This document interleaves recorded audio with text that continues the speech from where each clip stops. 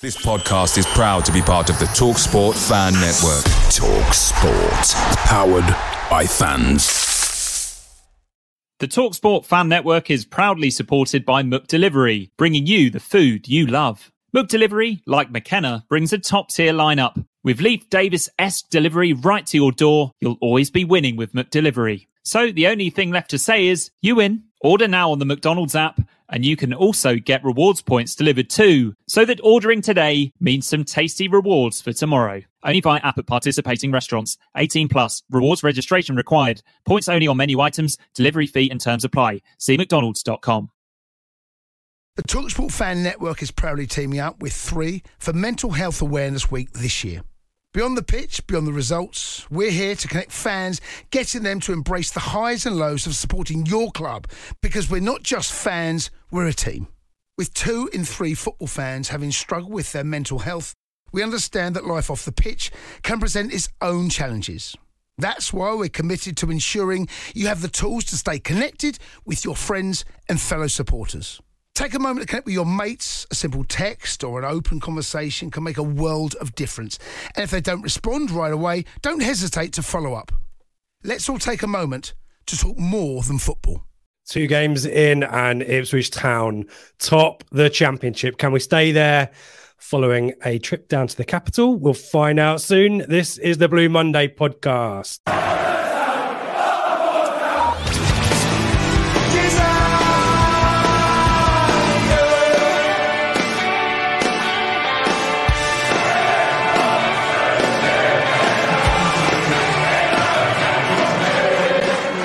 Hello and welcome to the Blue Monday podcast discussing Ipswich Town up or down since 2015. I'm Richard Woodard and this is the Prematch show brought to you in partnership with our friends at the Greyhound Pub. You can catch us every week live on YouTube or after the fact on podcast audio. Tonight we are live. We want to hear from you in the chat, but we will be mainly hearing from my good friend Sebastian Brown. How are you, Seb? I'm all right. Did you not get the research, the memo? You're doing the research this week. I've done nothing. So if you're expecting me to talk, we're in trouble. Then. No, I'm good. Isn't Hello, it great YouTube ad revenue, by the way. I've just written that straight away. Isn't it great being an Ipswich Town fan at the moment? It's brilliant, isn't it? You know, we sat here a week ago and we're now top of the league, and it's great. I can join in conversations at my workplace with kind of a bit of credibility for the first time since I joined the company. You know, they're Liverpool fans and Man City fans talking about success, and in the old days, I was, 2 leagues down and not to be spoken to. But now I can kind of join in a little bit. It's brilliant being a Town fan, isn't it? Yeah, and early on the ITFC highlights, and I have to say, it's not as good this season. Last week's had like 10 minutes of Tom Brady, didn't it? It was about 15 minutes, wasn't it? A complete waste with no insight whatsoever. Yeah, I missed the old format very much so. But yeah, as you say, it's a good time. I mean, a lot of probably the consternation at the moment is transfer window related. That may come up later on. Give us your thoughts maybe about that. Shout out to our mate Jacob and Ben, who did a video that went out on Tuesday night, I think it was, profiling some left centre-back targets. So give that a look. We'll put that at the end of the video as the video to watch next. But yeah, we might do another one about strikers. The window slams shut in a few weeks, doesn't it, Seb? But it's gone ominously quiet, hasn't it? It has, but as the guys spoke about on a couple of flagships a couple of weeks ago, Joe, Craig and Ben were saying, you get that lull, then it dies right off while the Premier League squads kind of settle down a little bit and they have to kind of take their own stock and work out who's going to figure and who's not going to figure. And then probably when is it? It would be the 31st of August, won't it? So I'd imagine from the bank holiday, Monday bank holiday, from the Tuesday, everything will ramp massively up on it as people start to finalise things before it slams closed until January, and you'll be a happy bunny because no more stupid Sky Sports in their yellow ties and trying to flog a product that in your mind is made up and doesn't really exist. I saw a clip, and I think it was on Sky, saying, isn't transfer deadline day brilliant for the fans? It's like, no, it's bloody not. It used to be. It's brilliant for you and it's brilliant for agents, and everyone else is screwed off by it. So there you go, rant over. We are live. Hello to everyone in the chat. We will get to you straight away. Hello to Bluey. No midweek game has done me in. Has it done QPR in? We will talk about that later on. But thank goodness for the England's women match. Got to bring it home, surely. And he's already got his 2-0 prediction. Evening to you, evening to Charlie, who's even had the time to correct a typo there. Evening to Philip, evening to Alex. Philip's gone for a 3-1. We're getting score predictions in later. We will come back to your score predictions later on. Michael down under. I told my Australian boss that we would win 3-1. I assume he meant Lionesses, and he had to make me a cup of English tea as I won the bet.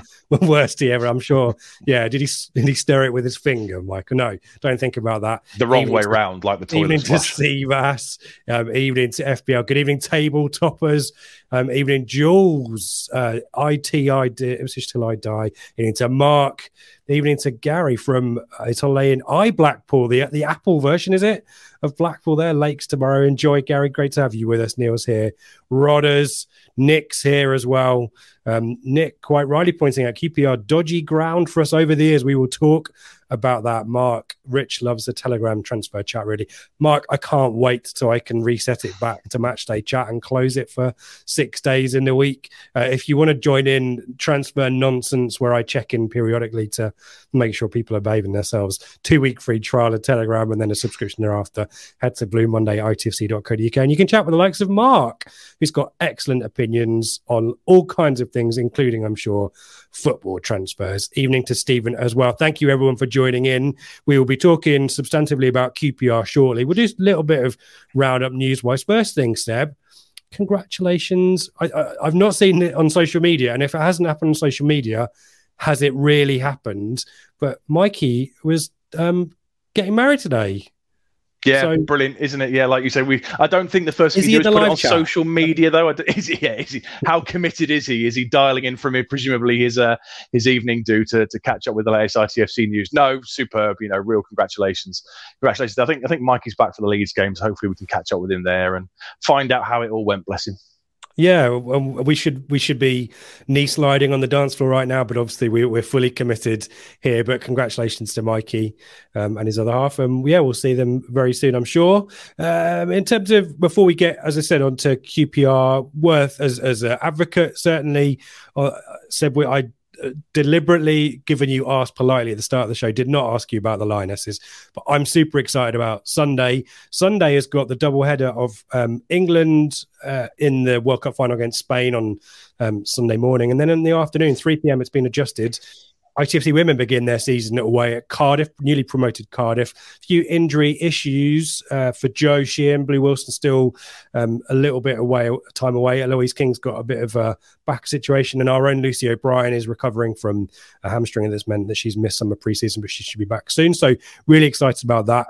Ruby Doe has joined from Arsenal following the path followed by Freya Godfrey last season from Arsenal on the dual registration. Quite young, but played for Watford last season. So things in a really good position. Some new recruits, very young team. I'm sure, more deals to get done. There are still a little bit of gaps here and there in the squad, but really excited to see ITFC women commence their season. If you want to get involved in that, head to at ITFC WOSC, the women's official sports club. Will give you more information if you're getting into women's football and want to understand more, or give me a shout on Twitter at Ipswich. I'm sure I can point you in the direction. But yeah, first home game for the women is next weekend against Billericay in the determining round of the FA Women's National League Cup. So we'll be back at the AGL then. So that's worth keeping a look out for.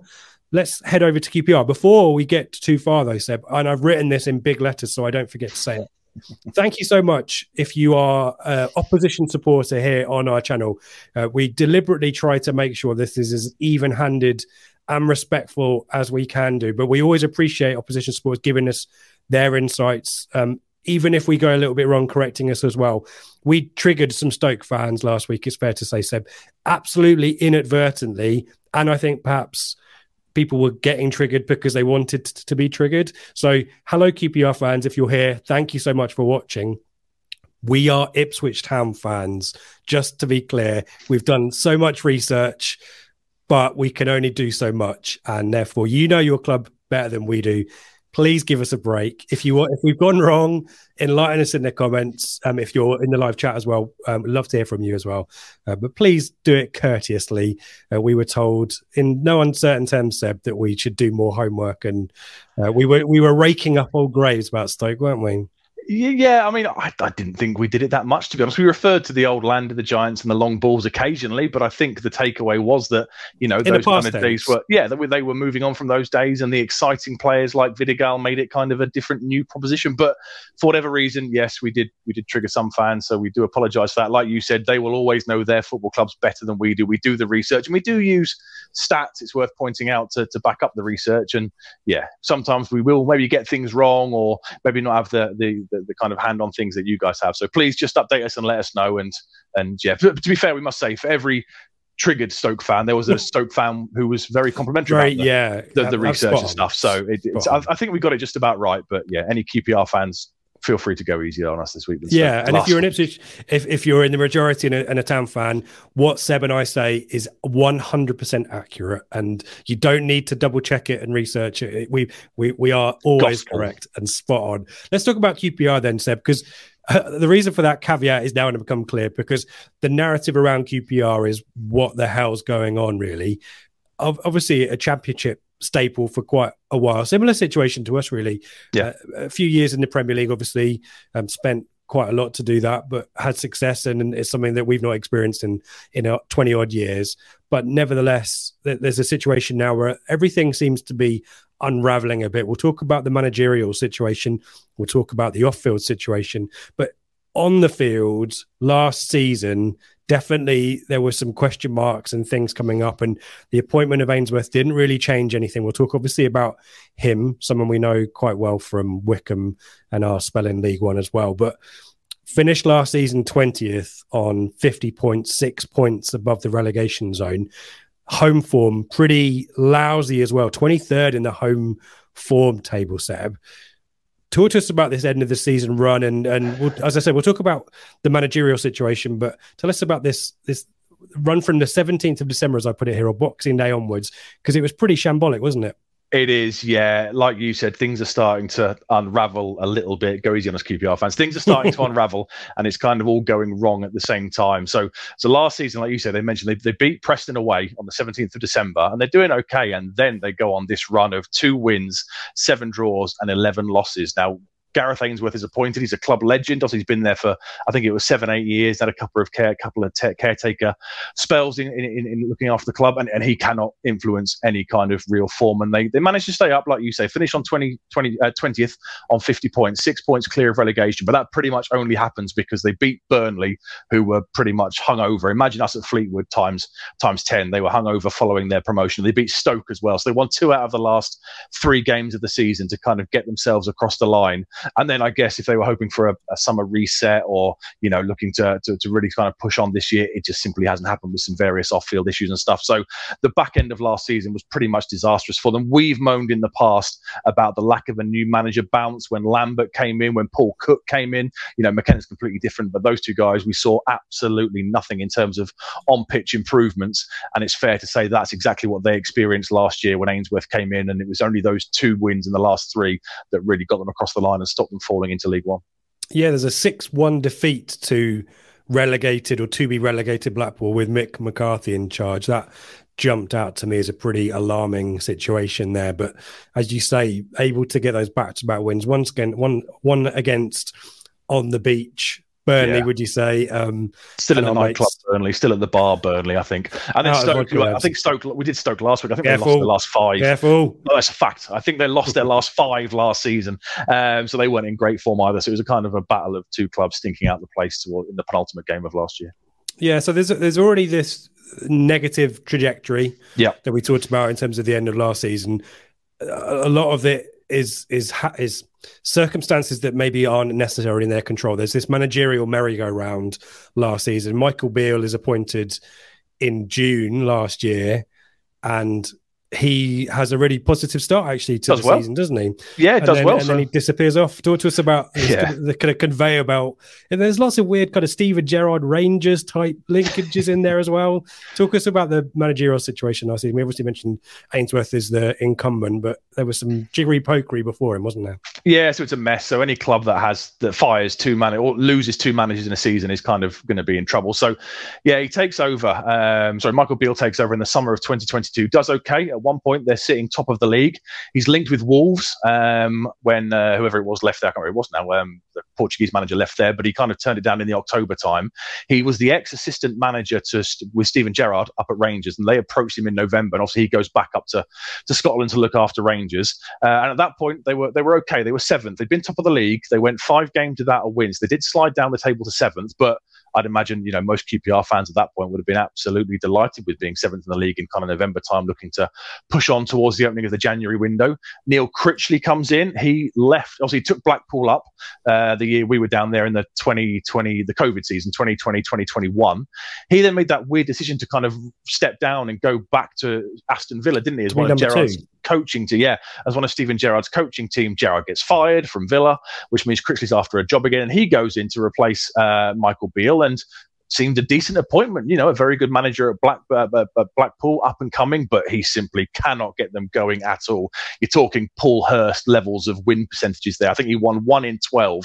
So unsurprisingly, they dispense of him pretty quickly. And that's when the phone call goes out to Ainsworth in kind of mid to late February. Just as Wycombe was starting to look okay, if I remember rightly. I think we were a bit concerned about, it was the time when we were thinking we're going to finish third. If Wycombe were to gate crash sixth, that's going to be a horrible playoff semi. So they put the call into him as a former club legend, been there for 7-8 years in the early to sort of early 2000s to 2010, but he cannot effect any change whatsoever. So 3 managers in a 12-month period. One leaves with the worst winning percentage ever.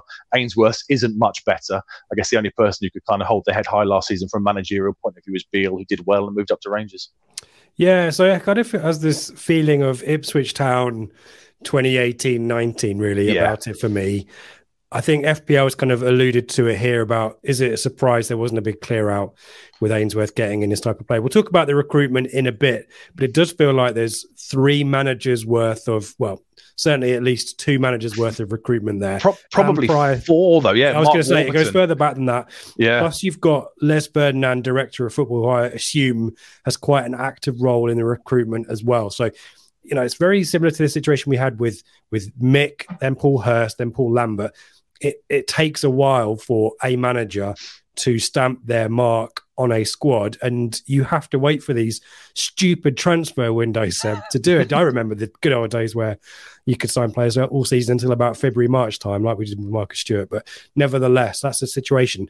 Then this churn of managers, the kind of the home form not being great, and that doesn't bode well with the supporter fan. The fan base is upset because the only time they see their team is they're going to lose. And then off the field, Seb, I'm going to let you talk through this.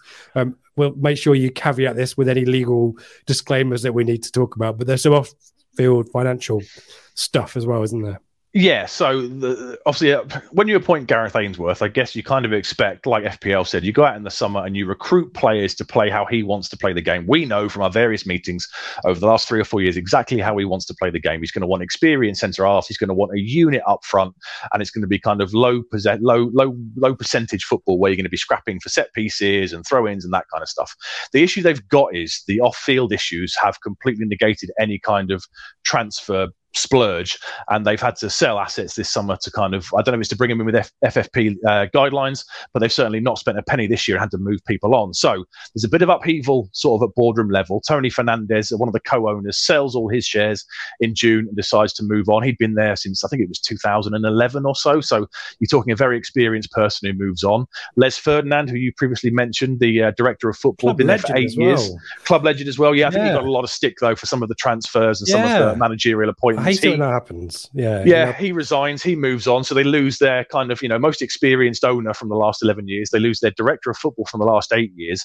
And then last March, these 6 months ago, these accounts come out covering the period 2021, 2022, and it's a mess. They lose nearly 25 million quid, which works out at a loss of £475,000 a week. To put it in some context, the year before, they lost 4 million quid. So it's a huge loss year on year. Now, a lot of that is because in the second half of 2020, 2021, they had a really good run under Warburton. Mark Warburton was the manager. They kind of finished just outside the playoffs. They make some big signings, the likes of Charlie Austin and Stephen Johansson. They really look to go for it, and it doesn't work. They don't do any player trading. They don't sell a player, and it's now finally caught up with them. And that's why they are unable now to go out and bring in the kind of players and pay maybe some fees for the kind of players that Ainsworth would like to get this squad moulded in his own image. And their hands are just completely hamstrung by these, previous kind of financial dealings and stuff. So you've got the on-field issues where Ainsworth is really struggling to get his methods across. You've got an unhappy home base given the poor home form last season, and you've got upheaval at sort of boardroom level with the director of football moving on and the co-owner moving on. So it's a perfect storm. You used the phrase unraveling at the start of the show, and that seems to be what's happening. Every area of the club at the moment is kind of unraveling. Not a happy home life. It was just, you set that up, Seb. I had to do it. And yet football doesn't stop. So we're on the kind of the new season, the churn, the Saturday, Tuesday, or Wednesday in QPR's in a case doesn't stop. And, realistically, we were expecting them to struggle because of all of this stuff, wasn't it? And 16th, is probably a fair expectation. 2 games in, we can't read a huge amount into that. Absolutely battered opening day, 4-0 down at half time against Watford. And was it 1-0 after 30 seconds or something? It was crazy, wasn't it? Yeah. But they arrested. We'll talk more about this kind of Cardiff win last week in a bit more detail and how it relates to how Ainsworth might set them up and certain key players as well shortly. So I guess there's a win on the board for Ainsworth, which was something that he struggled when he joined the club. And we're always going to kind of give you guys the kind of the overview of the situation when Ipswich Town rock up. Overall, our record, as with all the teams, Sunderland and Stoke we've played, is pretty even, isn't it? 30 wins each and 19 draws. But Seb, the record that we have there, particularly of late and at Loftus Road, is not much to write home about, is it? But our record at Sunderland was crap as well, and let's be honest. So it doesn't hold that much fear as it perhaps one do. Yeah, there's a big gap, isn't there? There's like 4 years. Yeah, isn't there? A lot has changed. Yeah, I mean, we've both won. We've met kind of 79 times. Something. We've both won 30 each and drawn 19 games. We've not beat them in the last 5 games, home and away. Our last win was in February 2010. We won 2-1. David Norris and Daryl Murphy scored the goals. Last week, I threw a team selection at you from the relegation season. Can you name? Let's say, well, you got 2 names there. Can you name another 5 from the starting 11 that night? No, probably not. 2010. Yeah, so it's Roy Keane's first season. Yeah, he was the keeper. Yeah. Was he? There you go. I'm trying to remember the team that got tonked by Norwich. Was Damien Delaney at centre-back? Yep. Ex-QPR, obviously. Back. Or went on to QPR, didn't he? Or no? Yeah. Palace. Ex-QPR he was. Wow. Macaulay? Yep. Well, you're doing better than I thought you would. Was there a loanee One player is involved still. Andre Dazelle? No, obviously not. He'd have been 7. One player is still involved at Ipswich, or at the other end of QPR. But he played for Ipswich. Yeah. I'm trying to think now. I've help me out in the chat, folks. We've got Jamie Peters offered up by. Yeah, he was the right back. Yep. Nice. Colback. There he is.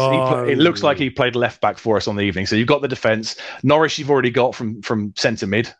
Yeah, it was a 4-3-3 if that helps. So you need 2 more central midfielders, and then you've got Daryl Murphy, so you need the other 2 attacking players. Was Murphy on loan? I guess he probably was at that point. Yeah, I think so. One of his many perennial loans. I'm going to need more clues, unless folk in the chat need to help me out here. People on the listening on the podcast, it's like 2 Little Ducks, isn't it? Or the olden days when we had games. It's like, you're so stupid, Rich. Chopra, someone says. Charlie says Chopra. Walters, FPL. Yes, he was the right side of the front 3. So Murphy was the left side. Walters was the front side. Should I put you out of your misery? Yeah. Pablo was the central striker. Pablo was central striker, and the other midfielders were Ledbitter and Owen Garvin. I've put this era out of my head. Well, do you know what? When we win that game, we move on. This is late February, I think it was. We move on to 33 points. We were in the relegation zone before kickoff. That's how bad that season was. Obviously, Roy Keane was appointed 9 months. October, didn't we? Yeah, Roy Keane was appointed 9 months earlier, and we were all so excited, and it all went horribly wrong. So it was quite an important victory at the time. Geo effect. The reason I keep talking about the kind of narrative around our 2018-19 team is because I wanted to remind you of, well, you've put it in the script and I've supplemented it. Our last match between Town and QPR was a 3-0 QPR win on Boxing Day in 2018. But were you at Portman Road in October when they beat us 2-0? That was a real low ebb. Gherkin let a corner go loop under the bar and in. Was that after international break? I think possibly. I think we just drew with Norwich. I think we'd just beaten Swansea actually. That's it. Yeah, sorry, you're right. Yeah, I think it was after international break, and we were kind of excited to see what we might see different, and that was the end result. That was the turd that Paul Hurst served up for us. So Gherkin let a corner in, and Nsiala fouled. Eze was playing for them at the time to concede a penalty, but Loft for Words, who have I would definitely recommend checking out Loft Words. Keep it on the site. Yeah, they quoted. Here's some quotes. Ipswich were described as the eye-poppingly abysmal standard of the opposition, and Toto's situation with the penalty. Poor Toto. He's much better. He's improved, hasn't he, since these days? But with Toto Nsiala at centre-back for the hosts, looking like he could be confused for hours by somebody waving a shiny piece of paper around, I reckon Rangers could have picked anybody out of the crowd and caused Ipswich problems. He's got a touch like my shed. So that takes you back to the last time we played QPR where they doubled us. But things are more positive now. Let's talk about this Cardiff. I've threatened to talk about this Cardiff win last week. There's some mitigating circumstances with the goals, perhaps, but some really good things that Ainsworth can take out of this game that bodes well for Saturday, isn't there, Seb? Yeah, massive, crucial win for them, wasn't it? Obviously, it comes off the back of the hammering by Watford on the first day of the season, and Ainsworth comes out after the game, first day of the season, and he's already talking about safety and it's going to be a struggle, and we've had heated discussions in the dressing room, that kind of stuff. So beating Cardiff was a huge result for them. I wouldn't necessarily describe it as a smash and grab, having watched all of the kind of the goals back and stuff, but they certainly rode their luck at times. It was very poor defending for both goals that QPR managed to score. Aaron Ramsey is robbed in possession for one of them, and Paul Smythe, the right full-back, kind of squares for Sinclair Armstrong, who we'll discuss a little bit later on. We go through their threats to kind of tap home his first goal, and then Cardiff do hit the bar a couple of times, and QPR walk away with 35% possession. So poor defending for the second goal as well. A centre half commits on Armstrong, and he just doesn't make the tackle. Armstrong's through and can pull the ball back to the left back, who's in acres of space to fire home. So the XG, the possession, the shots were all in Cardiff's favour. But as Mick always used to say, the numbers in the top corner of the screen are more important than the statistics. So that's a big win for Ainsworth, and it came off the back of a change as well of formation, which we'll discuss as well. He kind of held his hands up after Watford, said to the fans, "That's completely on me. I set us up to do a job against Watford, and it went completely wrong." So he kind of moved away from that maybe more traditional Gareth Ainsworth, Wickham, direct long ball side that we know, and tried to evolve things a little bit against Cardiff with a formation change and trying to get some more kind of creative players on the ball and doing certain things tactically, and it kind of reaped the rewards for them. Yeah, maybe a little bit more direct and definitely trying to find that threat out wide, isn't there? We'll talk about, as you said, about Sinclair Armstrong shortly. A few really good comments here. Philip Blundell, Cardiff tipped to struggle too. So battle of the basement that QPR won. I guess we shouldn't read, it's not as if they beat a Leicester or a Southampton, but, those are the kind of wins that you desperately need, those kind of 6 pointers early doors with everyone expecting Cardiff maybe to struggle. So that's a fair point. And as Mark says, very Ainsworthy win. I think they're starting to see that. We were expecting, can Ainsworth stamp his way on this team? It's very difficult, but it feels like things may be starting to click into gear. Obviously, midweek, and this is a kind of a consumer advice for anyone travelling to the game and attending on Saturday. Do make sure your jabs are up to date. Norwich were in town on Wednesday. I don't know whether they've disinfected the seats or what have you, so just be careful about that. But Norwich ran out late 1-0 winners in a League Cup, delayed League Cup tie. I think QPR they've had a pitch renovation. They were away the first 2 league games of the season, away to Watford, away to Cardiff, because they've had a pitch renovation. That's why it was delayed from last week, and that's why this is their first home game of the season. Yeah. So a slight tweak of the formation. I think a lot of people were debating, was it a 3-4-3? To me, it looked like a back 5. Yeah. And what's more, you had Andre Dizelle, who was one of 4 players who made it from the Cardiff team, who was sitting very deep as well. So kind of Andre Dizelle in the kind of quarterback role, if you want, and spraying those passes that we know he's capable of as well. But it looked like a pretty tepid game, didn't it? Albeit I think Norwich probably had the better of the stats, didn't they, Seb? And maybe the 1-0 win probably justified, perhaps.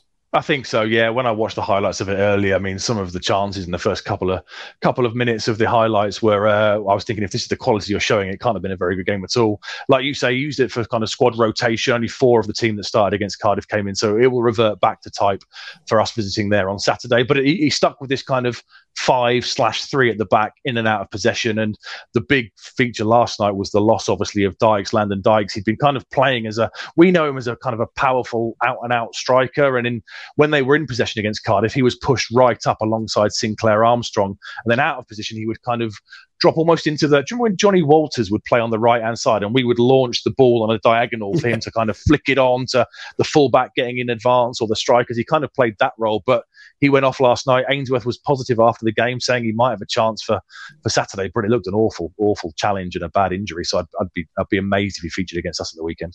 Yeah, and there's a few players, particularly in centre-back, we'll talk about that, who are injured as well. So that's the kind of situation, folks. We can talk very briefly about Gareth Ainsworth. Rod is saying, did the keeper go off for concussion as well? Not sure whether there was obviously a lot of young players brought in, and as HCA's, I think he said 4 debuts. There you go. Yeah, they ended with 4 debuts. A lot of young players, and that's the great thing about QPR. I know Les Ferdinand's going to be much maligned, but there's always the conveyor belt of young talent that comes through there. So that was a positive. Obviously, Sinclair Armstrong, I know, is recruited from the Irish League, but they've nurtured him as well. So that's something that QPR do really well. Let's talk about Gareth Ainsworth very briefly, Seb, because someone that Ipswich Town fans know very well. Yeah. Him and McKenna was a very interesting situation, both with a win each against each other, a 1-0 win at that as well, I think it was. Yeah. In terms of his stats at QPR, we kind of talked through that. I don't think we need to give it much. But here's a question for you. Is Gareth Ainsworth maybe unfairly maligned as maybe a long ball or a rough and tumble type tactician? Whenever I've heard him as a pundit on Sky Sports, I think he's quite astute, and maybe there's a little bit of cutting your cloth accordingly kind of thing. Yeah. I know QPR is a very different situation with the resources, but at Wycombe obviously punched well above their weight, didn't they, in terms of the rest of the division, and he's to be respected, isn't he? Yeah, I mean, like you say, as a pundit, he always comes across as tactically astute and quite eloquent. And, we've seen the videos where he's described as an excellent kind of manager. I think at Wycombe, he just simply played the hand he was dealt. He had no money there pretty much whatsoever. It worked for them, managed to get them up into the Championship, obviously, and just about, they got relegated, but they put up a decent fist of it. And I guess at QPR, if a club that you've been at for a certain amount of time rings you up to go and rescue them and they're a division above, you probably do move there looking to kind of influence something, and he probably thought he could go in there and influence some change and see them across the line before a rebuilding job in the summer. But with the financial issues they've got, he's not going to be backed in terms of spending money, so he has to again work with what he's got. And they've got a few flair players. We saw at Wycombe, he kind of built the side around Mehmeti for the first half of last season before he went off to Bristol City, so he doesn't mind having a flair player in there. But the vast majority of the side are going to be pragmatic, hard-working. They're going to play low-percentage football. It's going to be throw-ins. The ball's going to be in play for less than any other time of the season. They're going to be in your face and aggressive, and it's generally not going to be a nice game of football to watch. Yeah, and Marcus said here, Ainsworth almost offensively positive about a home defeat and a potential injury to a key player. There's also a bit of charisma. It's not to be everyone's cup of tea, is it? Let's be honest. But that is important. I think some of the social media content QPR put out when he joined looked a bit. There was a hacker and stuff, wasn't there? And a little bit cheese. Perhaps. Yeah, it didn't really come across. He brought them in to try and inspire the players, and I think that weekend they went out and promptly lost again, so it didn't work. But by all accounts, we did the 1-24 with Gab. I think we both predicted them for the bottom three, for the bottom, being relegated this season. Gab said he was he was an excellent man, motivated, but you and back me on the bottle. You and I hate you so much. You and me just couldn't really see where he was going to be able to be backed to get his kind of points across, and that's exactly how it's turned out. And with a few days, we've got 10 days now at the end of the window. They're not going to go out and spend anything, so he's going to have to work with what he's got. The worry is they lose some of those flair players. We'll come on to in a minute, and that makes the job even harder, doesn't it? Yeah, look it up in your cone track. Let's look at the key arrivals then, because there's definitely Charlie D. You're a dosser and a Dwight. You just went very American all of a sudden, Seb. So, I know you've been on holiday there, so we have to give him a pass, folks. He's still reacclimatizing. It's 2032 on Thursday, the 17th of August. Anyway. Away days are great, but there's nothing quite like home comforts. The same goes for McDonald's. Maximise your home advantage with McDelivery. You in? Order now on the McDonald's app. At participating restaurants, 18 plus, serving times, delivery fee and terms apply. See mcdonalds.com. Blue Monday are delighted to be partnered with TalkSport Fan Network and NordVPN, giving you the best possible offering for browsing the internet securely. NordVPN opens up global streaming options for content not available in your region by switching your virtual location quicker than Wes Burns running down the wing. NordVPN acts like your cyber Sam Morsey whilst online, protecting your personal data and sensitive info like passwords and credit card details from falling into the wrong hands. For about the price of an ITFC match program a month or a Blue Monday Telegram subscription, you can get yourself a NordVPN account which can be used across 6 different devices. If you need to rapidly change direction like Amari Hutchinson, there's a 30-day money-back guarantee. To get the best discount off your NordVPN plan, go to nordvpn.com/Blue Monday or click the link in the podcast or YouTube subscription to be taken straight there, supporting us here at Blue Monday in the process. The TalkSport Fan Network is proudly teaming up with Free for Mental Health Awareness Week this year. We understand that the journey as a supporter isn't always smooth sailing, but rest assured you're not alone. There's a vast network of fellow fans who share your passion and may be experiencing similar challenges. Honesty is key in any relationship. If your friend asks you how you are feeling, tell them honestly. If you're going through a difficult time, let them know. Opening up about how you are feeling can really make a difference. After all, they are your mates for a reason. Let's all take a moment to talk more than football. Signing, Seb, all very much of a similar kind of nature. 2 names that I'd pick out for you. Not that you need him. We already talked about Jack Colback, utility player, obviously a lot of experience. That's a good signing, albeit probably going to take some time to get up to speed. Steve Cook, signed from Forest. Yeah. Really important they get that defensive organisation, and he's a really big signing. But there's a lot of names. There's another exit ITFC name in there as well, isn't there? Talk us through that and the departures, and then we'll talk about Chair and Willock. Yeah, so it's all freeze this summer, not spent a penny. So Asmir Begovic, the ex-ITFC loanee for, it must have been that same season as the QPR victory we discussed a few minutes ago. Did he play half a dozen games for us? We had Richard Wright, we had Asmir Begovic, and we had Brian Murphy, I think, at one point that season. So he also played for QPR, as we were told early in the chat. Yes. He went there from Everton on a free transfer, 36-year-olds, now ridiculous amount of experience, nearly 250 Premier League appearances. Morgan Fox joined from Stoke, centre-back. Steve Cook, the one you mentioned, obviously ex-Bournemouth and ex-Nottingham Forest, hasn't really played. I think he was left out of Forest's squad in the second half of last season because they went out and signed 92 players. So hasn't really featured, but brings a wealth of experience at this level from his time at Bournemouth and getting Forest over the line. Jack Colback, utility player, like you say, he won't be featuring. Paul Smythe is kind of a right winger who's been repurposed as a right wing back in this new 3 at the back formation. He's coming from Leyton Orient, and that would kind of seem to be a bit of decent business. You're getting an up and comer from the lower leagues, apart from the fact that QPR released him 2 years ago. So 2 years ago they let him go, and they've had to bring him back in, and they're the kind of the headline arrivals. So it's experience, it's not cost anything, and I guess if you think of a Gareth Ainsworth side, you're going to think of the likes of Morgan Fox, Steve Cook, Jack Colback being very committed committed in central midfield. It kind of reeks of him trying to influence his way on the team. And the departures, like we said earlier, they've had to bring in some money. So Seny Dieng, the goalkeeper's gone to Borough for a couple of million quid. Rob Dickie, a centre-back's gone to Bristol City for about 700 grand or so. They've lost some experience. Chris Martin, Stefan Johansson, Leon Balogun, they've all kind of departed and moved on. And I guess their two only really sellable assets are Elias Chair and Chris Willock. Chair's kind of featured in both games so far this season, linked with the Premier League in recent years and linked with Leicester as recently as James Maddison moving on, but is still there at the moment. And Willock's kind of had this, there's a kind of, if you go on the Loft for Words kind of forums and stuff there, they're not really sure what's going on with Willock. I think he might have said he wants to move on in the past, and he's barely featured so far this season. And it's a Paul Lambert, it's a sore one in training. There's no real in-depth kind of knowledge about the issues with him, but he might well come back in and feature this weekend, given Dykes is probably going to be out. Yeah, I think of the two, they'd let Willock go in there to try and keep Chair. So we shall see, but money talks, doesn't it? Let's talk about the existing squad. We've kind of dealt with the strategy, the tactics. I think at this stage, it's probably more about the style of play rather than the formation that he can deploy. Obviously, we've mentioned 4-2-3-1 against Watford, 5-4-1/3-5-2, and then a 3-4-3 midweek. So I don't think there's a huge amount we can read into it. Obviously, defensive absentees might legislate a back two, perhaps, rather than a back three. But I think it's probably more useful for us to talk about the players who are there. We've talked about Shea, we've talked about Willock, Begovic, Smythe. Talk to me about Sinclair Armstrong. Give us a bit more details on him. Youngster, just breaking through, really. Maybe a little bit raw, but obviously made a big impression last week.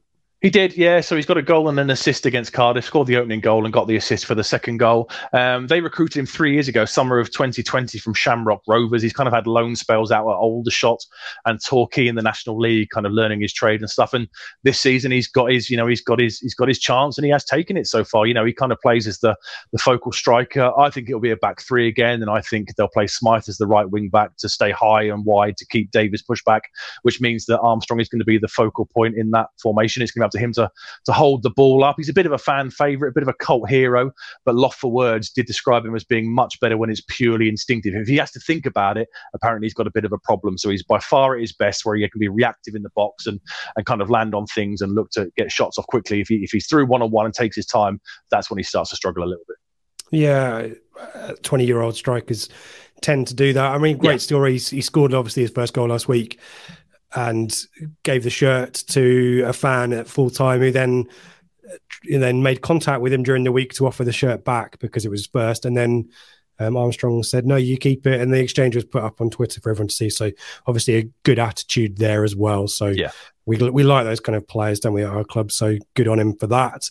Do you want to talk to us about Andre Dizelle, Seb? Because again, maybe a name that's going to divide people, but certainly from my perspective, inherently a very intelligent footballer, able to spot things and deploy things and execute passes that a lot of players can't. But it's that consistency maybe that's the question mark. It is, yeah. I mean, he left us 2 summers ago now. So 2021, he moves on. He's only made 37 starts in the last 2 years for QPR. No goals, 1 assist. I can't comment if his corn taking has improved at all. And I guess I worry for him a little bit because he's not going to be a Gareth Ainsworth type of central midfielder, is he? I assume when Jack Colback is fit, he'll play Sam Field and Jack Colback in midfield. And I just wonder where Dizelle kind of finds himself at that point. He's not really pushed on or kicked on since he went there. And I just worry with that kind of manager, a kind of, classy ball playing central midfielder who likes to drop deep and thread the eye of the needle past the strikers isn't going to be what Ainsworth wants. So I would worry about him moving forward. Yeah, he's certainly divided opinion at QPR, and our friends at Loft for Words have had a lot of things to say about Andre Dizelle as well. Not all positive, but it's a shame really. It doesn't feel like it's necessarily a fit there, but it's not like I'm saying sign him back here, but it's a shame when a player who's it's just instinct, isn't it? It's being able to spot a pass and thread it through is kind of is foresight, isn't it? And it's you could say it's DNA, isn't it, from his dad? But at this level, you need to do more than that, don't you? And goal contributions for a midfielder need to be much bigger. And if you're not going to make goal contributions, then you need to be more physical and you need to be breaking up play and getting the opposition's pace. And it doesn't feel like on either of those counts he's contributing enough, perhaps. That's what I was about to say. Yeah, we've seen with Morsey and Luongo the importance of that physicality in central midfield to really win that battle and then allow your kind of wide players and attacking players and flair players to do their thing. And he just simply hasn't got that level of physicality in his game, has he? I think he could certainly do a job for a more kind of, a ball playing manager who wants to maybe look to build the side around him in midfield and look to use his range of passing. A bit like, Lee Evans can spray those balls out wide and stuff. Dazell's got that in his locker, but under Ainsworth, that's not going to happen. And probably, if we're being brutally honest, not a championship level either. You might have to take a step back a little bit when it's, I'm not sure. I think it was a 3-year deal he signed. So I think he's going into the last year of his contract, and I'd be amazed if he was still there last year, especially if Ainsworth is still there. Yeah, a lot of debate in the chat about formation. I mean, I think a back three seems to be the way to go. I think it will be, given the people that are missing. I was reading a really interesting, it was by a QPR analyst account, I think on Twitter, that sort of Lee Carsley did this a lot for the England under 20s in the World Cup, that positions don't really matter. I think Ainsworth, having looked at the player position map for the Cardiff and the Norwich game, there's a lot of spread here. So, I'm going to stick with it. I might be wrong here that the formation might be important at kickoff, but obviously a defender's going to play in defence. But similarly, I think there will be some fluidity there, and it'll be interesting. Get your thoughts on how does Ainsworth approach this. I know that Ben and Sam Parkin were talking about this just before on Ben's show. If you're Ainsworth, do you destroy or do you try and come up with a strategy to get around Kieran McKenna's team? And obviously, the last two matches in the league, we've had less possession than the opposition. It'll be interesting to see whether that stat reverses. Seb, do you want to give us your final insights? There's some players missing. I think we've dealt with most of that, haven't we? Anyone? We have, yeah. They've got a few. They've got a couple of injuries. That's why they've brought in the players at the back during the week. So Jack Colback's not ready to start after barely featuring for Forest since about sort of late March time. Jimmy Dunn, they lost 5-0 in their last pre-season game to Oxford, didn't they? In pre-season, got thrashed by Oxford. He got injured. He's not featured since. Jake Clark-Salter is still injured. So it's not a big squad, and they are kind of down to the bare bones at the back already.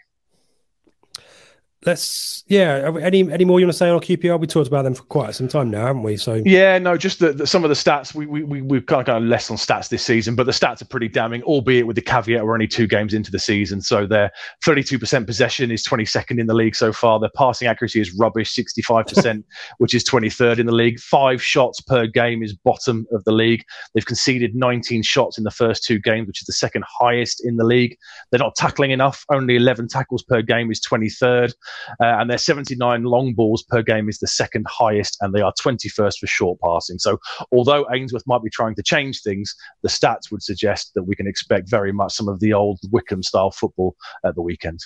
And if you're a QPR fan who's watching this show after the fact, yes, we are aware that is a 2-game sample size. So we're not reading a huge amount into those stats, but it gives you an indication nevertheless.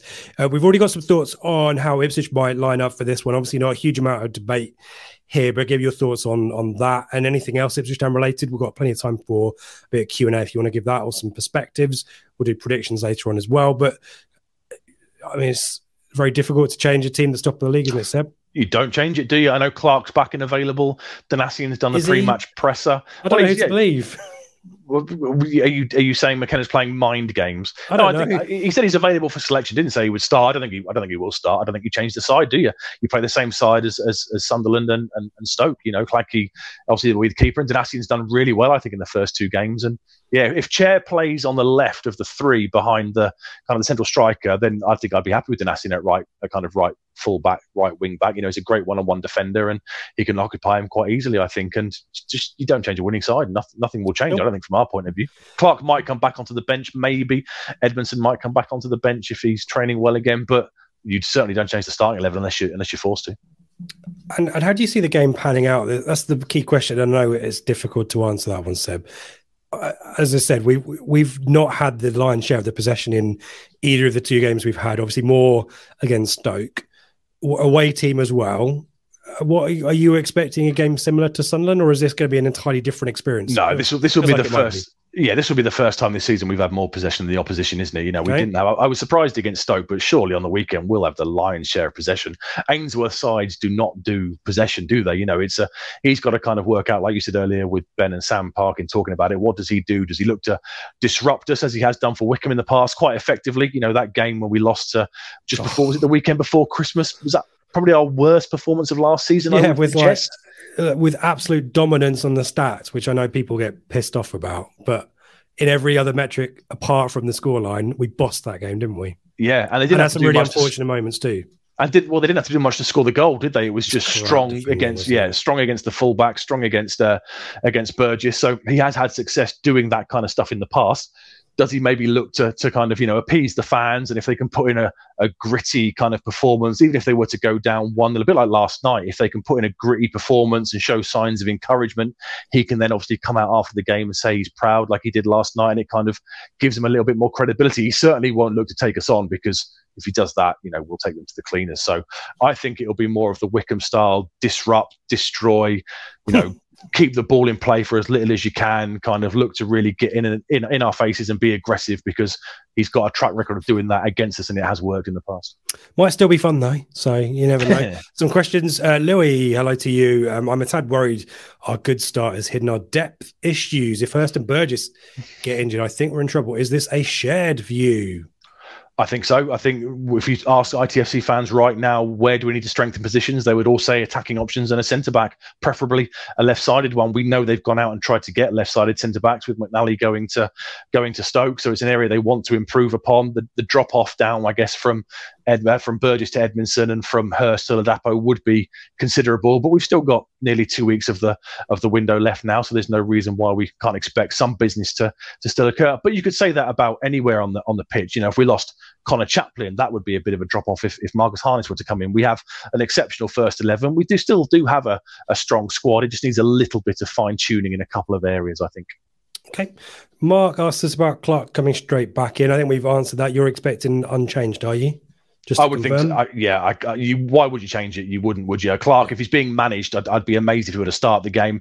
Danassian's done the pre-match presser, unless he's going to play some mind games, like you said, and really look to kind of fool Ainsworth and bring Clark straight back in. I'd expect Clark maybe to be on the bench, maybe get a run out if we're doing okay, and look to start him against Reading in a few weeks' time. Yeah, there you go. Skip agreeing with you there. What else have we got? Yeah, interesting. Who's going out from the club? McKenna's saying outs as well as ins, asks HGH. Edwards, we know. Baggett, Humphreys alone, but anyone else? Well, we know obviously Humphreys and Baggett are the two. Edwards is the one, isn't it, who we know about? And I guess we've still got this raft of central midfielders, haven't we? Would you be that surprised if a Lee Evans were to move on just before the window closes? If you look at our central midfield positions, you're playing for two positions. You've got Morsey and Luongo kind of nailed on at the moment. Then you've got Claire Taylor, who you've spent 1.5 million quid on. Dominic Ball's very experienced there, ex QPR obviously. Humphreys, Evans. It's an area we are overstocked in. So if you need to do something for financial fair play reasons with the wage bill, and if you need to do something with regards to squad limits, that is the obvious area you might look to move somebody out. Yeah, a few interesting names here. Chair in next week, says Rod as HCH would have liked Scott Twine. We're debating that on Telegram. I'm not sure where you fit him, but I guess it's kind of that upgrade situation. Yeah. Go on. I'd have had him as the backup. If Chaplin were to drop off, then you bring Twine straight in, and his goal contributions were phenomenal back down at Swindon. So I'd have definitely taken him. Yeah. Very specific prediction from Joe. I like this. Can see Jack Taylor getting a goal off the bench. Hopefully a long ranger. I remember Sylvan Legwinski scoring a long ranger, dipping volley. Gavin Williams, I think, has scored one there as well. So we've got some good pedigree of. I think I might have posted this. If I haven't, I'll put it on my Twitter. Paul Mason rocketed one on a Tuesday night game as well against QPR away. Simon, it's Fulham, wasn't it? Yeah, nearly. But yeah, we've got some long rangers at QPR. So that'll be one to look out for perhaps as well. Joe also asked, can you see Rak-Saki signing on loan now? Crystal Palace has signed Elise to a new contract. I mean, a lot of chat about Rak-Saki. I think Hodgson's not particularly keen to let him go, but there's about 6 teams in for him in there. It's been going on forever, hasn't it? It seems like it's come down to between us and Leicester, and I think Hull will link, but now they've got Scott Twine. I presume they'll drop out of the race. I guess, I mean, Hodgson, he's not going to feature in the Premier League, is he? But if they don't go out and do a bit of business, then potentially they might look to keep him in the building as a bit of an option with the cup games they'll have coming up. I would take him. He plays on the right. He wasn't that great for Charlton against us last April, but none of them were. We absolutely we actually battered them, obviously. And if we can look to bring him in, it'd be one that's done right at the end of the window, possibly on the last day if we can do it. But I guess if you're looking at us and Leicester aren't overly strong in that right hand channel. So he's probably thinking, I've got a chance there to go and get a winner's medal on my CV. So he might maybe opt towards that a little bit. But I guess we've got geography and Kieran McKenna in our favour. So. We do. Some QPR long ranges coming in. Tom Lawrence, Selena scored about FPL. Darren Curry scored off the bench. My first trip to QPR. 4-2, was it? Yeah, great game in the season where we should have got promoted. So, there's some good goals there. And again, if you check my Twitter at Ipswich, I'm sure I've posted that Darren Curry goal before. Let's do some bits of plugs. I nearly said the word that we sometimes use for that. And then we'll get to your score predictions. So please get those in either for the Town game. For the Town game and for anything else that you want in the Championship programme. As always, we're brought to you in partnership with our mates at the Greyhound Pub. Packed it was last weekend at Stoke. So the advice is get there early to get your ITFC Foundation burger. But yeah, do support the Greyhound. Fantastic pre-match venue. As always, we mentioned Telegram a few times with the transfer window slamming shut in a few weeks' time. Perfect time to join the Telegram group. If you're one of the many people who tried and failed to get QPR tickets, then the Blue Monday Telegram Matchday chat is a really good place to go to see what's going on from folk at the game or folk watching from abroad or listening on the radio. I got out of that one, I think. So, plenty going on the Matchday chat. And other stuff as well during the week as well. Merch store, usual stuff. But do come back on Sunday, flagship show, 8 p.m. We'll talk about QPR, all the match action we will come back and discuss. So do join us live then. Do like and subscribe if you haven't already. But yeah, I think Seb, that's all. Should we do some predictions?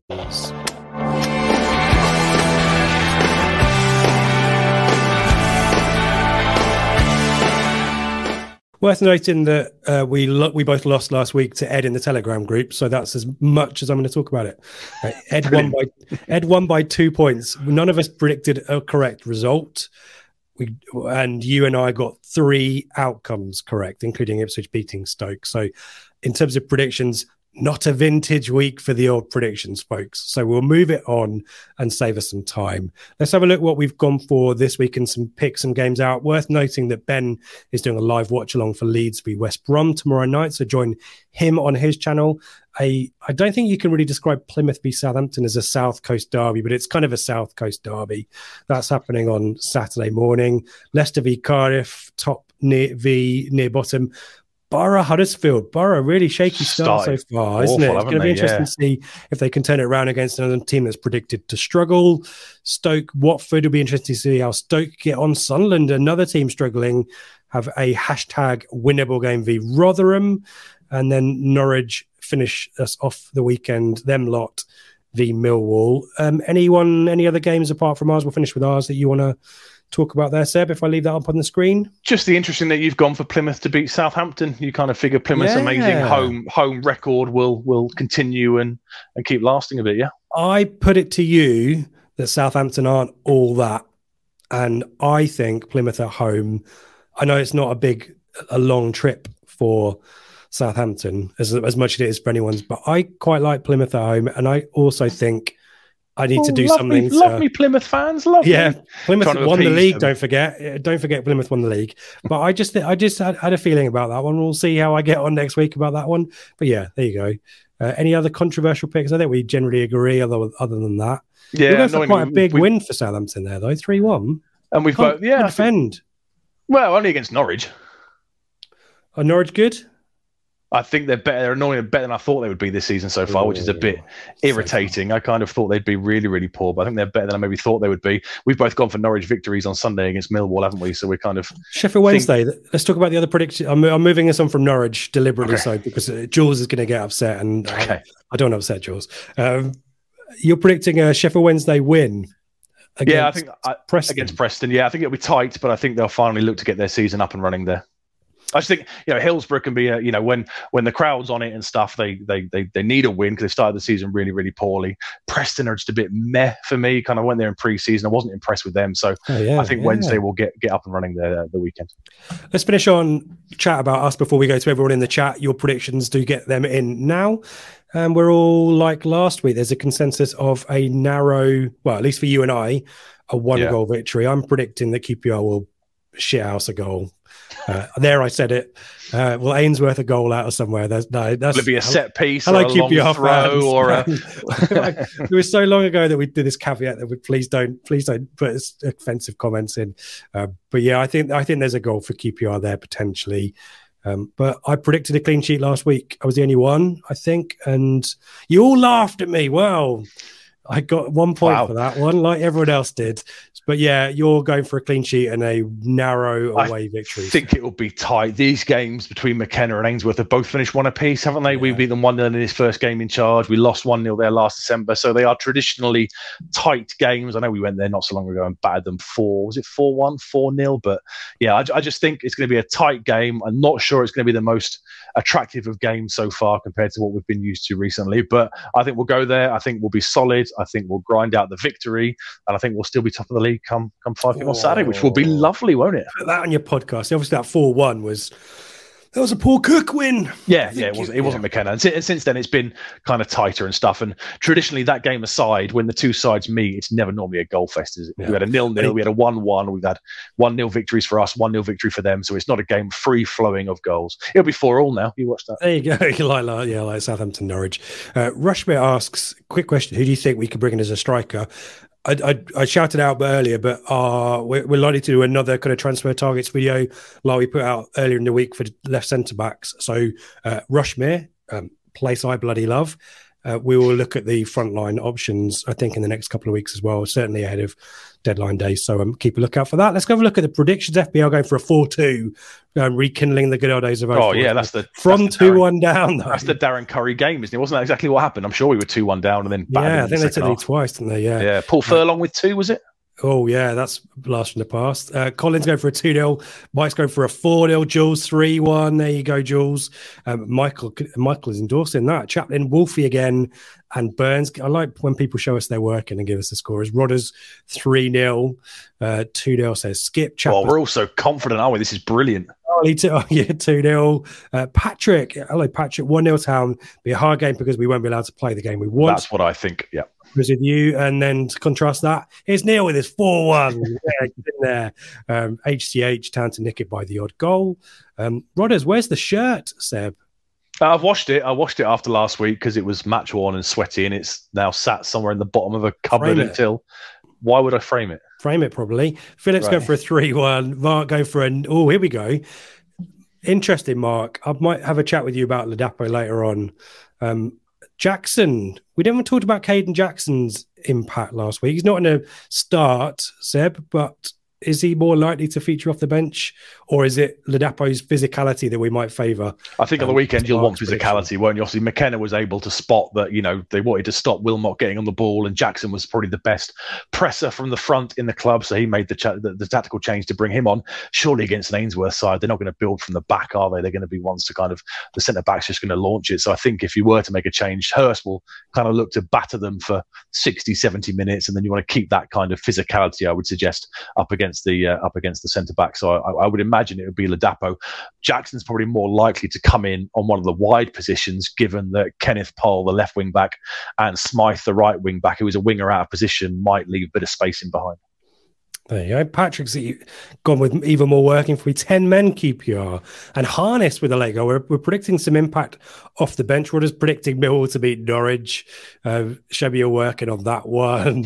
HCH Hull will turn over Blackburn. Yeah, a lot of positivity about Hull. Yeah. We mentioned Scott Twine going there, but big win against Sheffield Wednesday last week. And as HCH mentions, too many incomings at Wednesday will take them time to gel. New manager as well. 3-1, 3-0. Here's Seabass with a 3-0 to Town, as he clarifies. FPL, I think FPL's just changed it. Didn't he say 2-4? I think he said 4-2, 2-1 down, 4-2 victory. Come and now he's changed it. FPL, you got to stick with your convictions. Unless maybe he was referring to the Darren Curry game. Maybe it was an old comment from earlier in the chat. Perhaps. Are you blaming me for putting the wrong comment up on the screen? Yep. Okay. HCH, no more 4-4s, said. My heart wide take it. Yeah. Bad memories of 4-4s. Good shout, HCH. Kev Hansen, when did we last win at the Shoebox? When was it, Seb? Quickly look it up. February 2010. Oh, at QPR? Yeah. Yeah, I said six visits without a win, wasn't it? Long old trip. Long old trip isn't a long old trip. Long old time since a win. So let's finish with Stevens 3-1. A lot of 3-1s. We will a lot of goals in these games in the predictions, aren't there? People think it's going to be quite kind of open and stuff. We will find out next week. Check in back with us next week and we'll check the results. If you want a shout out or any last questions, now is the time. We'll be back in a second.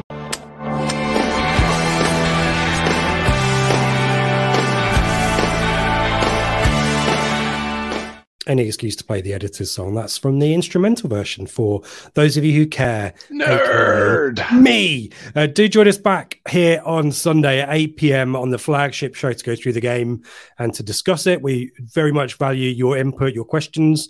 So do join us live in the chat. If you're unable to do that, we'll stick it on the podcast shortly thereafter as well. Thank you, everyone who's joined a very busy chat tonight. Thank you, everyone.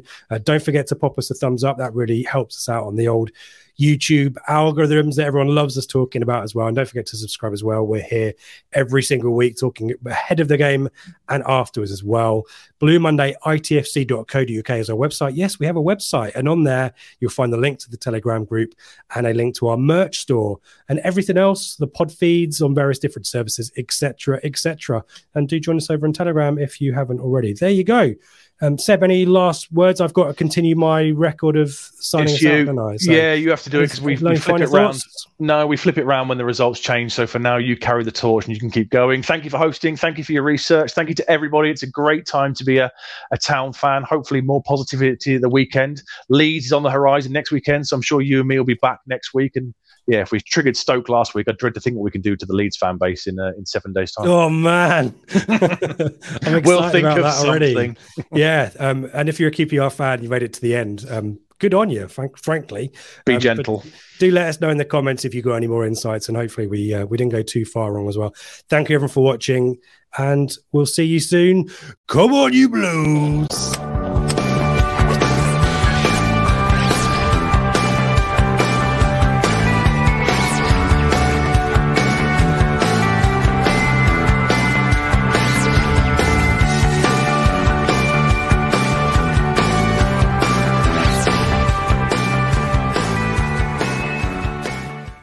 The TalkSport Fan Network is proudly teaming up with Free for Mental Health Awareness Week this year. We understand that the journey as a supporter isn't always smooth sailing, but rest assured you're not alone. There's a vast network of fellow fans who share your passion and may be experiencing similar challenges. Honesty is key in any relationship. If your friend asks you how you are feeling, tell them honestly. If you're going through a difficult time, let them know. Opening up about how you are feeling can really make a difference. After all, they are your mates for a reason. Let's all take a moment to talk more than football. It's the promotion run-in. Everyone is gathered round to watch. The McNuggets share boxes are there offering much needed distraction. Your mate's already been booked for double dipping, but in you swoop to steal the last nugget and claim all 3 points. Oh, and there is the Harry Clark fist pump to celebrate. Order McDelivery now on the McDonald's app. You in at participating restaurants. This podcast is proud to be part of the TalkSport Fan Network. TalkSport. Powered by fans.